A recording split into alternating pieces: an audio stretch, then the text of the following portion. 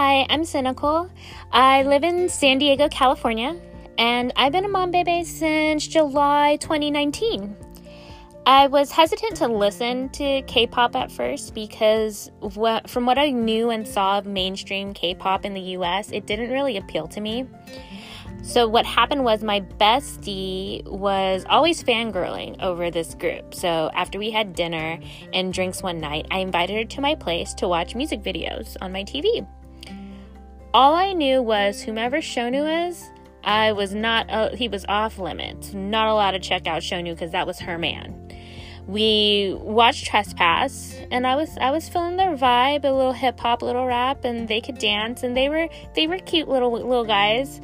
And then we watched Hero, and the greatness of Wonho was revealed to me. You know what I'm talking about.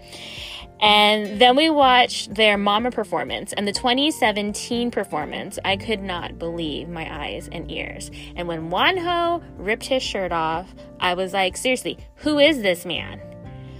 I probably fangirled hard for the next 2 weeks and became a mom baby quick. And I was standing all 7 members.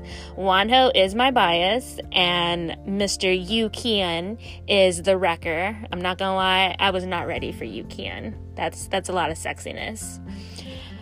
It has been my goal in life since I became a mom baby to make sure these 7 men are recognized in the industry for the rare talents that they are.